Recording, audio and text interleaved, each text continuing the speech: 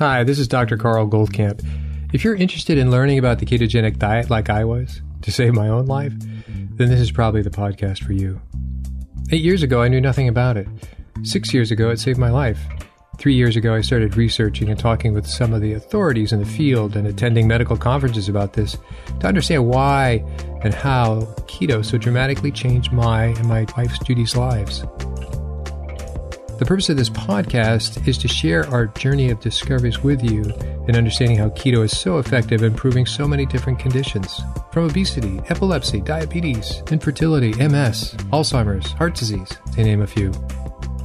So take a step away from all the hype you've probably heard and roll up your sleeves with me and join me weekly to explore this living miracle that anyone can access.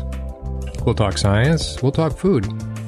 We'll explore its history and evolution to today, which is that the sheer wonder of the ketogenic way of eating has changed untold number of lives, unlike anything before it. And in case I forget to mention it, please join our Facebook group, Keto Naturopath. Hi, this is Dr. Goldkamp, and welcome back to another episode of the Keto Naturopath. Today, we're going to go over something I think is pretty exciting. It's intriguing. It's an ongoing story, and it's controversial. These are pieces you don't get in every story. It's not dry research to pile on to, why keto works or it doesn't. And by the way, when I talk about keto, and it's become more and more of a general reference, right? Because you find if people, like we've been on it, basically following a ketogenic lifestyle, way of eating, whatever you want to refer to it, for the last 7 years, since 2013. So what I want to say on the use of the word keto basically, formally means that can you measure ketones in your bloodstream, not so much in your urine, because that's a temporary measurement, and then that stops after about a month of your first getting into ketogenic. But your ketone levels drop down. I mean, that's well known through a number of studies, but anybody who's followed themselves feel disappointed when they're feeling great and life is going well, but they've become, I won't say obsessed, but they become very good at tracking themselves, which has always been one of my recommendations, tracking their ketones or glucose numbers and so on. They may even wear the Freestyle Libre. That's certainly what people do in our group, our coaching group. But they'll find, gosh, I'm disappointed. I initially had ketones 3 to 4 to 5, even at times up in 7. Well, your body, one, becomes much more efficient at producing it, and two, much more efficient at consuming them. So you're going to see a rather low level. That's my explanation, and other people's explanations as well. It really can't be verified other than this is the pattern that many people follow. And you still do have your fat adapted. You don't necessarily have to have the high fat aspect. If you have no fat on yourself, then you'll need to consume fat long term. But how it works for most people, the heart of it is really about carbs, dropping the carbs down to lower and lower and lower. The classic ketogenic diet is also referred to as very low carbohydrate diet, 25 grams or less. We even have fewer than that. So, and I think and as I've talked about it before, ancestrally, there's a lot of references to why this works. I don't call what I'm doing eating carnivore. I've recently, in the last month, had probably about 4 salads. It's okay. It didn't change much, but I'm pretty much a meat eater. We meat eater with the fats, of course. Not always, like I cut away some of the fats of the meat that I eat. So I'm not automatically, I'm not a ribeye lover anymore. We've gone on to other cuts of meat that we think are fine. We don't add butter to everything anymore. I haven't done that for a couple of years. I do like we make our mayonnaise. I hope you all know by now. And I think you should too. I add that kind of for an afternoon treat with an egg yolk, a slightly cooked egg yolk, little mayo. I might put it on, we've gotten into curing meats. I might put it on one of those little thinly sliced, I don't know the names of these meats that Judy has cured and made, but they're basically like salamis shaved off. And so you roll it up in that and you add a little mayo and put it in the egg yolk and you pop it in your mouth, or it's a mouthful or two. And it's wonderful. So that's my snack.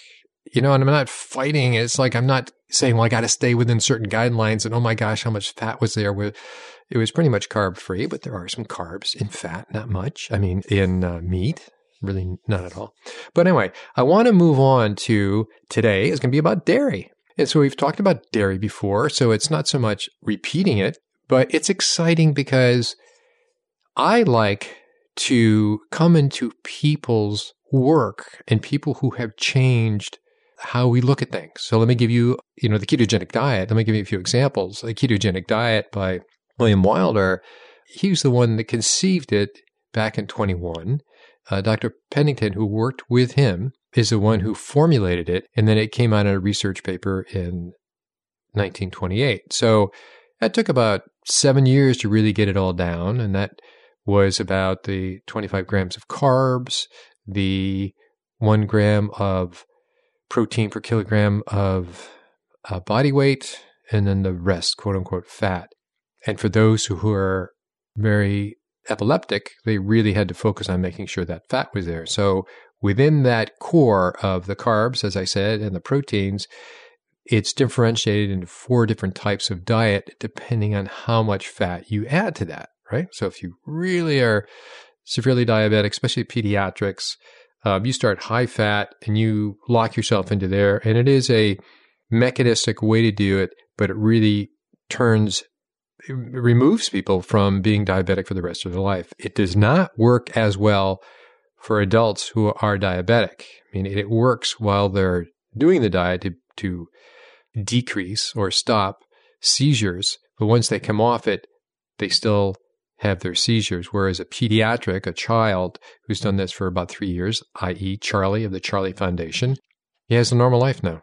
That's interesting. But anyway, so it's the working and the thinking of William Wilder, Pennington, and then the trajectory of where the ketogenic diet has gone through the 30s, through the 40s, through the 50s, the 60s, and as you know, the stories I've covered before, all the way up into the 90s, to the rediscovering of it in the 90s. Okay, so through Charlie Abrams and the Charlie Foundation. Director Abrams, and his son is Charlie. So dairy. Dairy is controversial within all the keto gurus, and I can name them off. It'd be kind of insulting for me to pick them off. You can see in their YouTube presentations, they go, gosh, I do dairy. Nothing's wrong with dairy. When people go on keto, it seems like they had a problem with dairy, but after on ketogenic diet for a while, meaning cutting their carbs, that they seem to be able to tolerate dairy. Well, that's kind of a very ignorant, that's true, by the way, but that doesn't mean that dairy doesn't have problems in it. And so just like when I used to talk about Dr. Kraft, and Dr. Kraft is the one who would take people's glucose, the glucose tolerance test, which is at the fasting, and then at 30 minutes, and then the hour, and then at 2 hours, and he would carry it out to 4 hours, measuring both glucose and together with insulin. And he'd find that, gosh, most people in North America are actually pre-diabetic, if not undiagnosed diabetics. That was a real breakthrough. And so he put in his quadrants of where these results fall. And he had over 14,000 patients that did this. And so he had a lot of data. But he took it upon himself to do that. It was his thinking, his curiosity about saying, I wonder how that will look fasting insulin if we take insulin through it. That was never done before.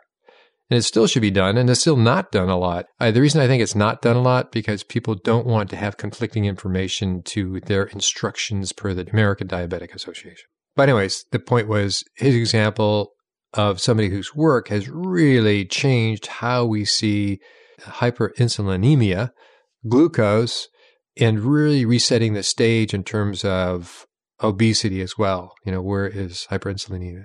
Obesity. If it wasn't for him, we wouldn't be having the kind of conversations we're having today in the keto world and the low carb world.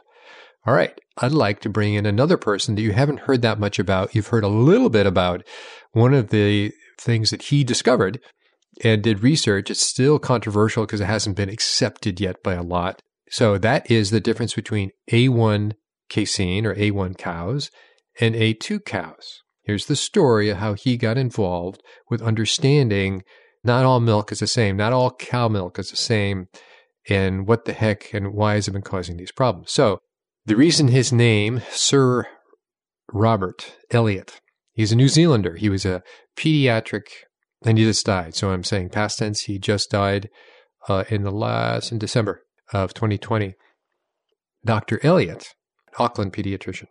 Dr. Elliott, one of his areas of work on was cystic fibrosis. That's for kids. That's where their lungs fill up with a lot of mucus and eventually they die at a fairly young age. He was very much involved with that. He was the first to do a heel test for children for cystic fibrosis so you could intervene sooner than possible. That was his thinking from New Zealand, in Auckland, from his work. But one of the other things he noticed is that Samoans, so we're in New Zealand, and so there's a lot of Pacific Islanders. The Maori, I think Maori, the Pacific Islanders that are native to New Zealand and other islands are a part of the population, of course, and they have a high rate of diabetes in New Zealand. But what he noticed specifically of other Pacific Islanders were Samoans.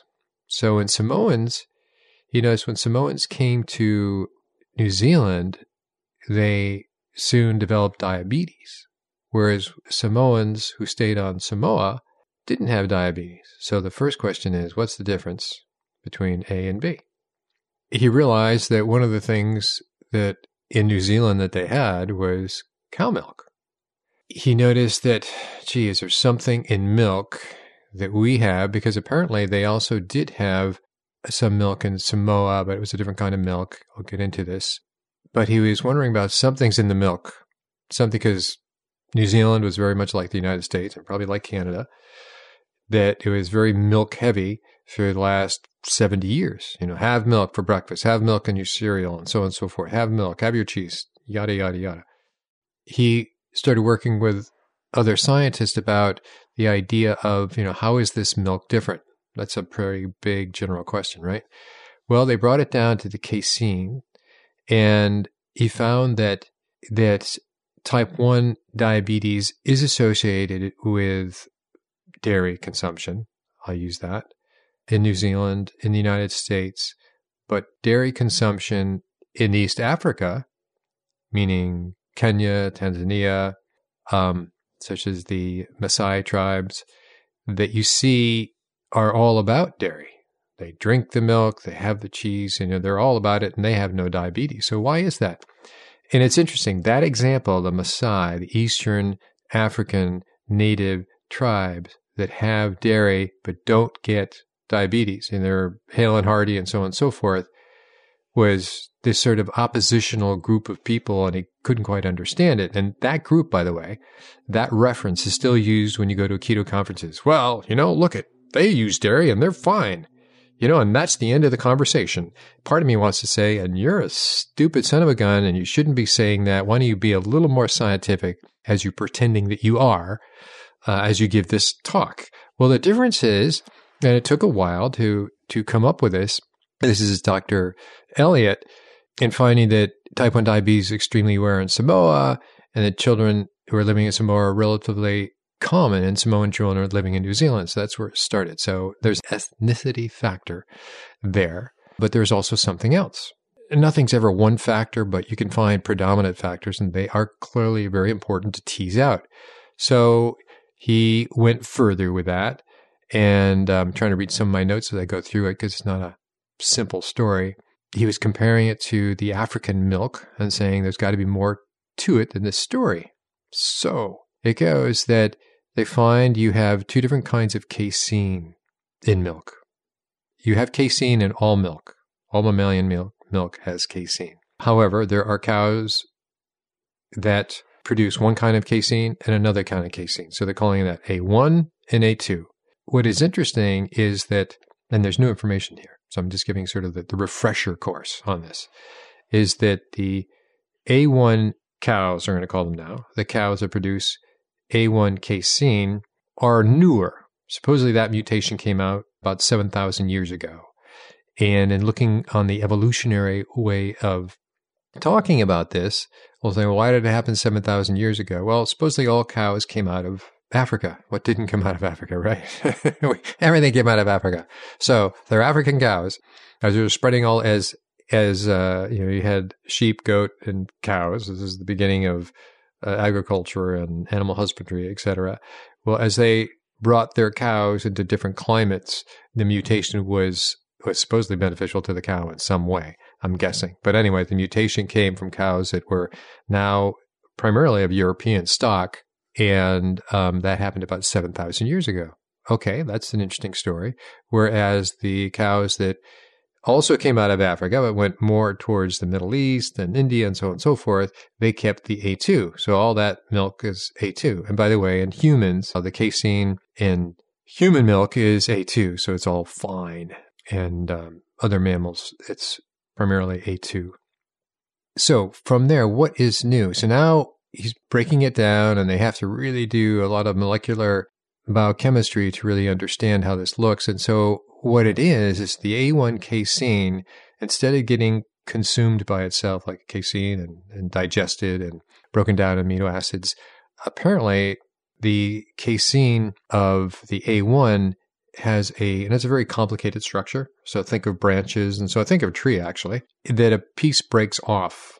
I mean, it breaks off with A1, and it's this little piece of casein that comes from the mother casein, right? The mothership casein, that then connects with a thing called a mu-opioid fragment, beta-casomorphin 7, should you want to know the whole thing. So this little piece, or it's actually fairly a long piece, but casein's a pretty big, complicated thing. This piece breaks off, and it hits these mu-opioid receptors throughout the body. However, A2 casein doesn't have any of this. It stays together kind of as a lump of clay and doesn't have this mu-opioid receptor problem. So why would you care about that? This thing that hits all these mu-opioid receptors make it very opioid-like, hence the name. And part of that is the natural function of casein to, I would say, create a little addiction. So those that are drinking it, like little babies, whatever, little cows, little humans, want to come back and have some more. And eventually that they get weaned off, is the word, from this sort of thing. But there's something else. What does this tie to type 1 diabetes? So type 1 diabetes is the inability or the very low ability to produce insulin. So it's different than type 2 diabetes. It's type 1 diabetes. It's got to be something pretty profound. And generally type 1 diabetes is, well, it happens at birth or happens earlier on, and that's just how it goes. That's as far as the thinking goes. No, it just happens. Just happens. You're born that way. Somehow we don't know. And so here we're showing as this gets amped up even more. And by the way, this research by Dr. Elliott started in 1993, is when he first called the Dairy Research Institute and said, was there any difference in the protein chemistry of African milk versus non-African milk? And this is where this all began, in identifying what I just told you. So what happened in 2017, let's see if I get this. 2017, they realized that those with type 1, so insulin is made in the pancreas, okay? So the islet cells of the pancreas, called the beta cells, the islet cells in the pancreas are getting destroyed. So why is it they're getting destroyed and causing a type 1 diabetes? Well, apparently the islets that were destroyed contain the mu-opioid receptors. And it hits these receptors, turns this connection of this piece of casein that I'm telling you about, hits those receptors in the pancreas, specifically about the insulin, and it begins to destroy them. But it's the presence of the mu-opioid receptors in the pancreas that helps explain why this particular beta-casomorphin 7 released from the we'll call it the mothership casein is inevitably attracted to the islet cells of the pancreas where it attaches to them. So it attaches to them and makes them non-functional. That's part of the story. This is fairly recent. So that just goes back to 2017. Okay, what happens from there? When the human immune system attacks the beta-casomorphin 7, there is a risk that will also be accidentally kills the insulin-producing cells themselves, which the beta-casomorphin is attached to. So now we're into autoimmune. We find that those who are type 1 diabetics have an autoimmune disorder. I won't call it a disease. And that autoimmune disorder is the killing of these beta cells in the pancreas. So how did they get there? First, this casein came in, and so your immune system, right from birth, we're going to say a functioning immune system can differentiate between self. This is my skin. This is my lining of my colon. This is my brain tissue. So it's me. And we don't attack me, right? We don't attack self. But we do want an immune system that recognizes external invaders, be it virus, viral or bacterial, or that's where allergic sensitivity comes into too. They recognize things that came through leaky guts that are not them. It's not self. So they try to get a antibody to that and make it inactive and send it out with the stools or the urine.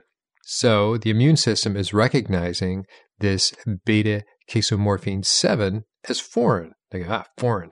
So think of troops being coached on, see this poster, guys, or women, or whatever. See this poster? This bad guy. Beta casomorphin 7. Here's what it looks like. You see this, you kill it. Well, the problem is it's now attached to the pancreas beta cells. It not only kills or tries to inactivate, it gets attracted to the beta casomorphin 7, but it ends up killing the pancreas beta cells. So now we have a causative, this is new, the causative feature of A1 dairy, right? So now we're getting pretty specialized. A1 dairy that causes type 1 diabetes. So this is so new of the work. And if you can imagine the risk that Dr. Elliott, he became knighted, by the way, by the Queen, so he's Sir Robert Elliott, is that in his, since 1993, so that's 27 years, he died at 86, and so he was in his late 50s when he became curious about this. And can you imagine being in the dairy industry, especially in New Zealand? New Zealand's a big dairy exporter, especially to China, that they start hearing something's wrong with the milk. That was how it first came across. Something's wrong with milk. We shouldn't be having milk. So this word gets out. There's a problem with milk. Milk is bad. Well, anybody in naturopathic medicine knew you just take people off milk and a lot of things get better way before we knew anything about A1 or A2 casein. He became pilloried. They were out after him. And in some of his own words, that some companies totally destroyed his career. They laughed at him, tried to undermine his research. And it wasn't just black or white. Hey, this is science. So they were after him. It was only in late of July 2020 that this really started coming together, that it was the mu-opioid receptors of the alpha cells in the pancreas that were being destroyed because of the A1. This does not happen with A2. And this is why you can have whole different cows. And so now they know what cows are A1 and what cows are A2. And the problem is, and what you can see, this is really interesting, is most of the world's leading dairy companies are now working quietly on their own A2 milk projects, meaning they're getting herds to be homozygous, right? The problem is you can crossbreed cows to cows, and you're going to get crossbreed an A1 with an A2, and what you'll probably get is a little bit of both. And so until you get a homozygous cattle, milking cows, you're still going to be prone to A1. It takes a good generation. I've actually called a number of farms in the United States. They said it takes about 25 years to wean out, to have them die out your milk-producing cows that are A1, so you can be homozygous A2. So the first country that really took this seriously was Australia, and they came with to having A2 milk. That's now an actual commercial name. I'll get to that in a second, but so we'll just call it A2 milk. A2 cows, better. And so that was available there, and it made a big difference. However, not all A2 milk from that company is A2 actual milk. They have heterozygous cows, and so it really takes a long time. So anyway, back to there's a lot of companies working on this A2 milk projects, with the alternative A1 having now been linked to so many health conditions. Companies like Nestle's, Danone, which is French, Mead Johnson, plus the biggest Chinese companies all have their own A2 projects and nutritional products. And so they're not doing it because there's a market for them. Well, I mean, clearly there's a market, but Chinese have always had a problem with dairy. And this is probably the reason why the Chinese have always had a problem with dairy. At the same time, like the rest of the world, they love dairy, love the cheese, all the things. So that's fascinating. It's really becoming nailed down. So the new piece was that A1 is a instigator, if you will, a causative factor in creating autoimmune pancreatic alpha cell shutdown, death, if you will. Big deal. That's a real big deal. And so therefore, type 1 diabetes in pediatrics, and certainly as they get older, they keep their type 1 diabetes because their cells died out. So how is that? That's pretty interesting, eh? Some people hear me wrong and say, oh, you just hate dairy. We do dairy, and I don't have access to A2, authentic A2 milk. I know there's A2 milk. The company is now being sold in Whole Foods and other places, and I've tried it. And I don't know if there was much of a difference. I'm not a milk drinker. It's usually the derivative products. I would like the cheeses. So when A2 cheese comes out, homozygous, that would be interesting. When A2, but it's really starting. So the next 25 years, you're going to see this happening throughout Europe and so on and so forth. So you could say that the cows and the cheese and the milk that's made from these A2 cows are fine. So it's not enough of a commercial differentiator for you to go into a store and say, I want A2, I want A1. Goats and sheep and humans are all A2. So I remember from my naturopathic practice and working with people, to tell them, hey, we're going to be not doing dairy for a while. And they would not cry, but they go, that's too tough. What are you, a crazy man? What I would do is initially cut them some slack. Or after their 2 months of giving up, I say, it's not, you have to, and everything got better. They gave up their dairy and everything got better. And they go, this is great, but it sucks. I love dairy. And now I'm whatever. Could more than just allergies. Could be gut issues, could be asthma, could be, things improved considerably. So they really had this data that they had to look at. So then I say, I'm going to cut you some slack. And here's what we're going to do. You and I would refer them to a gourmet cheese store, and I would tell them to look for cheese and goat's cheese. And therefore they would, and I didn't know about A1 versus 2, but I knew that was not a problem. So that's what they do. But now, overlaying that with what I know, it really was an A1 versus an A2 recommendation or an A2 versus A1 recommendation I was making for these former patients. Okay, so what does the A1, A2 situation does have to do with a number of health issues, and you look up asthma is a big deal. So most of this is pediatric and then it goes on for a lifetime, but it's mostly how do some children just react to it. So it's asthma, certainly a lot of digestive issues. We're talking about severe cramping. It leads into colitis, leads into Crohn's disease. So once you have an autoimmune and you don't do what you can to keep it, it's like a little fire. Because an autoimmune, remember, it's a confusion that your immune system goes, I'm a little confused. Was that a foreign invader or was that self? And so the confusion happened with the pancreas. It recognized that kind of casein hooked into the mu receptor as foreign, and it was going to block it, do what it could, attack it, get rid of it. But once it connected, it ended up being, well, you just attacked that receptor as well and made it a non-functioning endocrine gland in terms of insulin.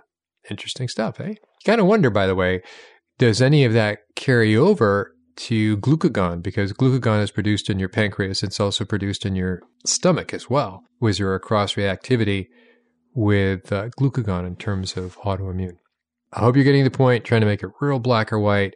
We're just looking at the kind of casein and what we know so far. And what I would reference you, if you're interested in this, and where I get most of my information from, it's a blog, and it's from Keith Woodford. And the first time I heard of him was the small book that he wrote called The Devil in the Milk. And it was the K1 casein versus A2 casein conundrum. And this is back 2007. So he didn't know everything. It was just, when you think about it, Bob Elliott, Dr. Elliott discovered it or really became curious about it in 93. It was only 14 years of exploring this and trying to find out. So it was in the early days. He references Dr. Elliott, of course, a lot, and other scientists have then become involved with it. And there was a lot of pushback. And it goes on.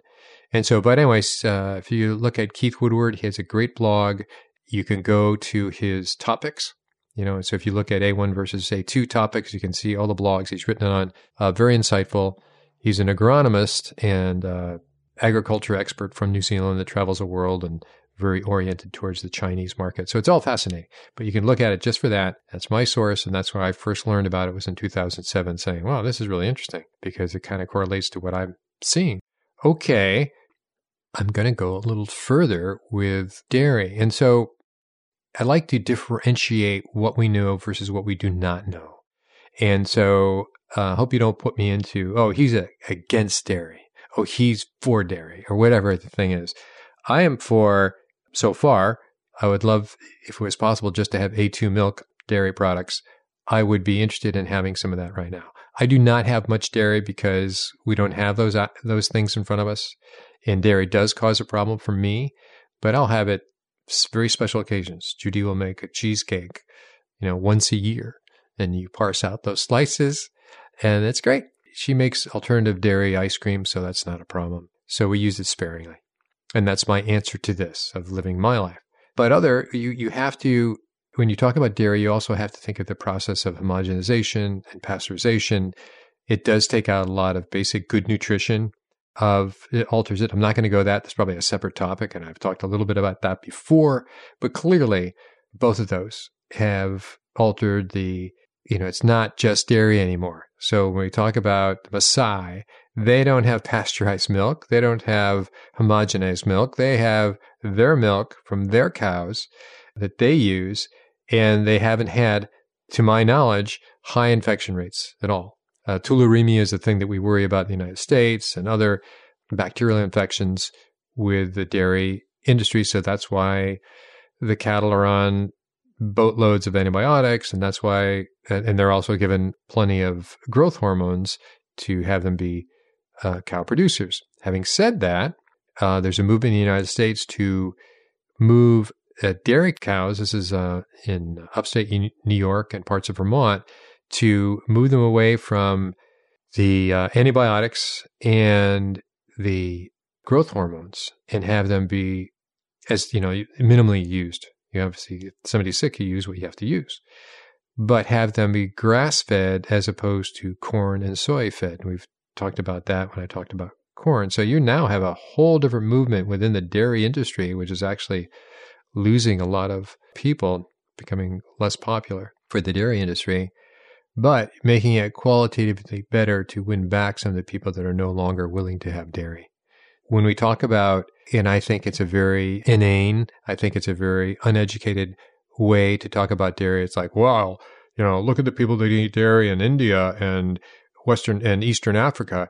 Well, they have different cows. They have a whole different situation. And I think if you're not willing to recognize that, I really suspect, all the information you would be offering if this is the way you look at dairy. It's not black or white. And back to the Maasai, they don't have high amounts of antibiotics. They don't have high amounts of growth hormones. Nothing, I think, is added. And they are grazed cattle. So those are big qualitative differences in terms of their end product of the milk that they derive and all the things they do with that milk. So I hope that was coherent enough for you to get something out of it. I think it's a fascinating topic. And now I am going to switch to another aspect of dairy. And I'm going to pause and let me get that up because I'm not slamming dairy, hoping that you're going to be willing to be a little more educated on what is inherent in dairy. And now we're going to go to growth hormones in dairy and IGF specifically, since IGF is insulin-like growth factor -1, and it's very similar to insulin, hence the name. So now we're going to be talking about dairy still, but IGF-1, insulin-like growth factor 1. And so this actually comes from a study in 2009 that links together a number of things, and I will put the link to this study and also to Dr. Woodruff's blog so you can look at that. The following topic, this is all preparatory. The IGF part is all preparatory for a following topic, which is going to be on Laron's syndrome, which is lack of IGF and what that may do to you, for them, these people. But that's for next time.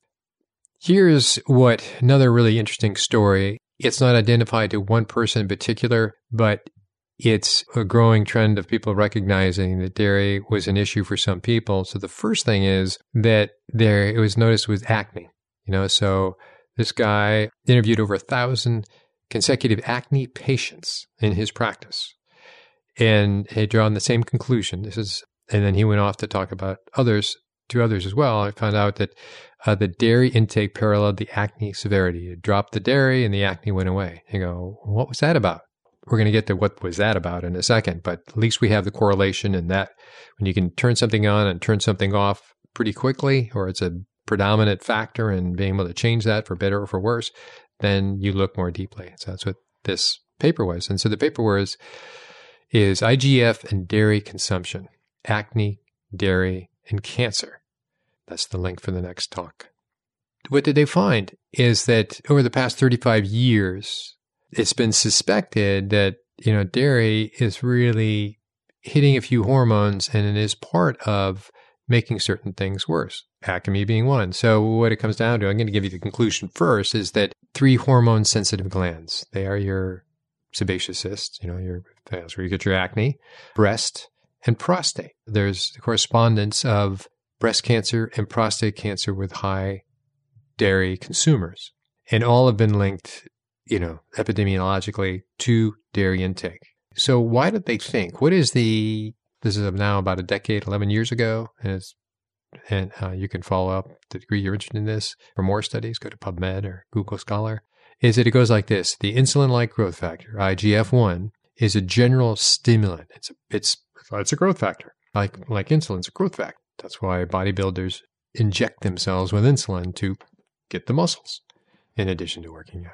Okay, so it's a generalized stimulant synergized by the steroid hormones already present in milk.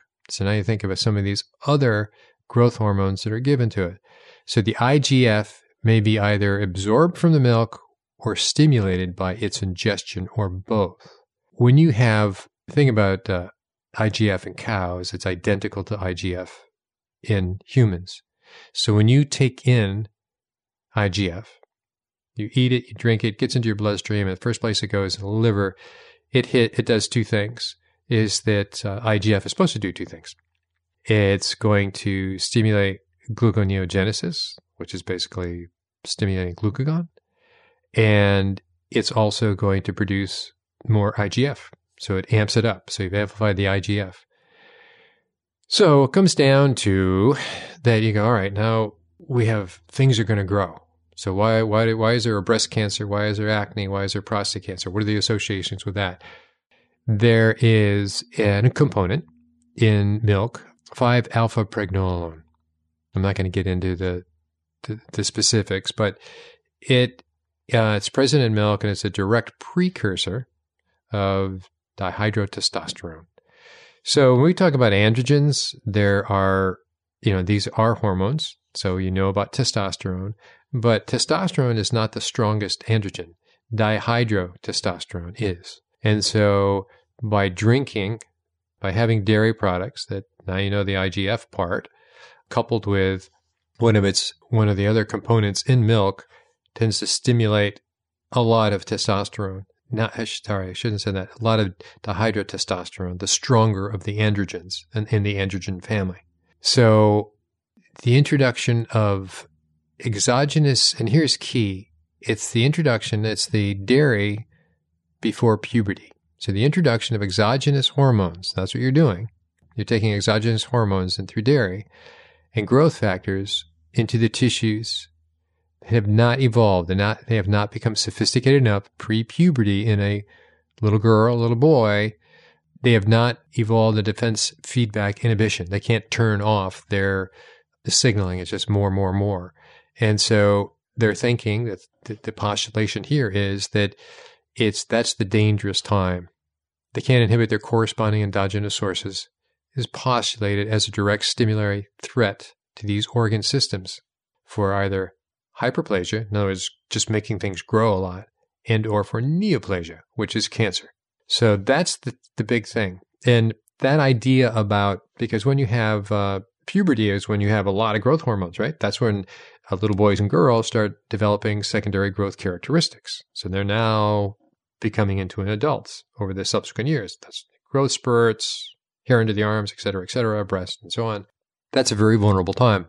That's also a very vulnerable time in environmental exposures as well. That's known. So that's not a controversial aspect. So now we're saying in this same pattern we recognize in other areas that you enter into this, it is an environmental exposure at a very sensitive time. However, post that does not seem, after puberty, does not seem to be the issue. So what did we get out of that? We got that IGF from milk and other growth hormones in milk, whether they were added or not added, are all considered exogenous from the outside when you take them in. Right? They're not yours. You got them from somebody else, from some other source. That's what this is. And it can go on to predispose you to various cancers. Certainly acne correlates with acne, especially pre-puberty. And if you have that sensitivity, you've already had that, it doesn't mean things will change post-puberty. Post-puberty, things generally get worse if you've already been exposed to that. So if somebody never had dairy in their life, started having dairy, and they're in their 40s or 50s, they might not get acne, might not have any increased risks in that regard because they didn't have the sensitivity established. So I'm just going to leave that piece there, and I'm going to post that. It's a lot more you can go, and I think it's very fascinating, but I think it could be a little bit too many details here. So we have type 1 diabetes. We have cancer associated with dairy. We're talking about, in the first part, A1 dairy. The second part was non-discretionary in terms of A1 or A2. Just use dairy across. That would be interesting to then do this particular research and find out, was there a greater effect with one or the other? So I hope that wasn't too confusing to you. This is trying to give you really information about dairy, why I don't do it, what I would consider doing if I had the A2. It would be interesting to do that. I'm post-puberty, as you can probably guess, so I'd have less worried about that. But to be aware of it. Many of you have kids and saying, maybe there's other sources. I know there's a lot of propaganda, and I see this in the keto world at all. One guy was a bariatric surgeon. He goes, I give it to my wife. I give dairy to my wife. She didn't die. It's like, and so that's the test? What an idiot. Absolutely, what an idiot. There was another person that I know very well saying, well, people who go on keto, they just have less of a reaction to it. We've heard that would be, and the reason they would have less of a reaction to it, because keto is actually an anti-inflammatory. So whatever reaction they do have, it's going to be scaled down by a quarter, a half, a third, or whatever. And so that's the reason for that. It doesn't nullify the effect that dairy is having. I hope you found that interesting. I find these things very interesting. I find that the information is actionable, and it gives a reason why people have improved on dairy. So till next time, take care. Hi, this is Dr. Goldkamp. I just wanted to encourage you to send in your questions to drgoldkamp@ketonaturopath.com. Many of you have, and so what I've done with these questions that I've gotten back to most of the people I email, but some of the questions that were so good, and if they were overlapping to other questions, I would combine them and try to put that into the topic of a podcast, either via one of the micro topics that are covered in an interview. As you know, we cover a lot of topics in any given interview, or some of my own sort of reporting, if you will, on some of these issues. So please keep the questions coming. Feel free to send in an email, and I will get back to you. Stay listening, send in your questions, and I will definitely get back to you.